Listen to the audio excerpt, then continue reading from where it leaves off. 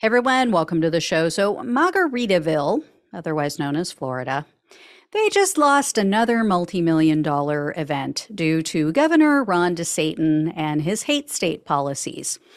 Here's the deal. The oldest Black fraternity in the United States announced that they're moving their conference because of the state's, quote, harmful, racist, and insensitive policies against the Black community.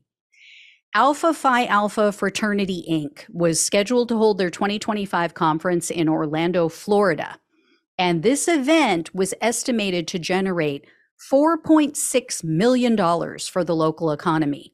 But the fraternity's general president said in a statement that Governor Ron DeSantis has waged a, quote, continued assault on our communities in Florida.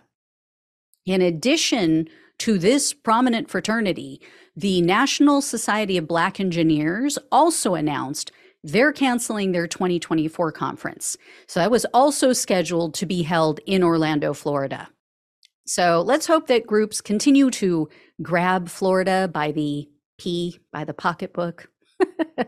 That is the only thing that greedy Republican politicians actually care about. But, I mean, isn't that what Jesus taught them in the Bible, right? Love thy bank account like you love yourself. I think that's what it said. At least that's what they think it said. Anyway, guys, I will keep you posted on all of this as people cancel and head for the hills. I will let you know. So we got to come up with our own version of go woke, go broke. I don't know. Something that rhymes preferably, but it could be like a haiku.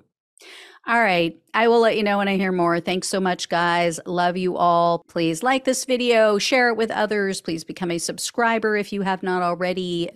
Become a supporter of the show if you possibly can.